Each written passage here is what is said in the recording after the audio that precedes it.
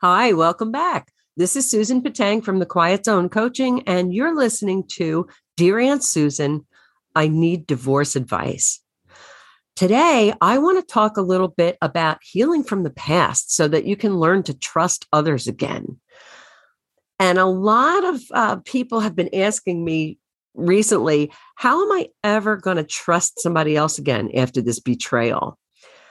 So even if I'm chatting with someone who isn't particularly stressed out or freaked out by the divorce process, they still often worry about the future.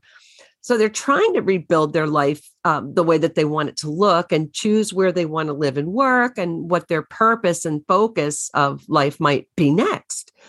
And yet there's this stubborn residual distaste that they can feel in their bones. Can I ever trust someone again? Okay. By the way, if you want to learn more about how to get through the day in one piece, you can go to www.thequietzonecoaching.com and learn all about me and what I do and how my program works. So marriage is the most powerful attachment that we can have with another human being. I've said this before. It's very potent. We trust this person with our deepest, darkest feelings, and we even let them see us without makeup. Okay, that's huge. So here are these people that we trust so deeply and our lives are so tightly interwoven with, and now they've hurt us so badly that either they're leaving or we're leaving. What a betrayal that is. The stages of grief that we experience can be paralyzing. So what can we do about it? How do we get past, how can we heal from this and learn to trust other people again? Okay.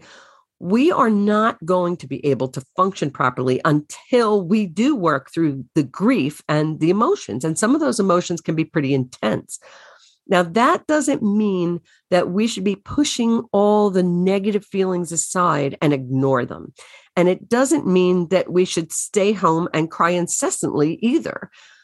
But to be able to move into the next phase of your life, whether or not that means another future relationship, we have to process those feelings of betrayal and distrust from the relationship that's just ended. Have you ever heard the saying, people come into our lives for a reason or a season? A great way to process some of that betrayal is to create a timeline of your life. And I'm talking about actually writing this down. When we write things down, it creates neural pathways in our brains and it helps reinforce that information. And that's why we had to write our spelling words 10 times each when we were kids. Maybe I'm dating myself, but there you go. That's how we learn. Okay. So write down the timeline of your life. Okay. Remember the number lines that you did in first grade? Okay. So what you want to do is identify where in your life your ex came in and mark down where they're leaving and create that timeline and bracket that period of your life that your ex fits into. So now what you're doing is you are examining that period of your life, okay? View it, the time that you spent with your ex, as part of a story, as part of a fairy tale, as part of a book. So maybe there wasn't a happily ever after in the story, but there were some happy times, weren't they? As well as some sad times. No relationship is ever completely, totally flawed. Or you never would have been with that person in the first place, right? Remember the good stuff and the bad stuff, okay? View the relationship through the lenses of an outsider and see it as it really was. So now what you can do is jot down the things that you want to apologize for. Because admit it, we're not perfect, okay? And you probably made some mistakes in the relationship too. And then I want you to write down the things that you want to forgive your ex for, even if you don't feel like it, okay? Even if you say, oh my God, I'll never forgive him for that. You know what? Maybe not. But I want you to try on what that feels like. What does it feel like to forgive them for the hurts they inflicted on you? Okay? Just try it on. and say, you know what, someday maybe I'll be able to forgive you for that. Okay, write those things down. And then what I want you to do is to acknowledge and jot down the things that your partner did for you that were kind and loving, and things they did that were nice, and thank them for the wonderful things that you did have together. Okay.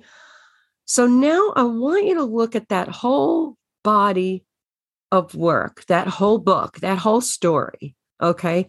And say, okay, it's the end. Okay. And close the book in your mind and say, you know what? We can both have a happily ever after, but just not together. Someday you may want to test the waters again.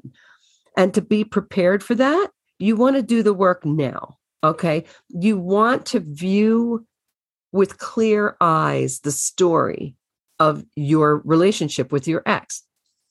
Now, when you're still going through the divorce, that's going to be hard to do.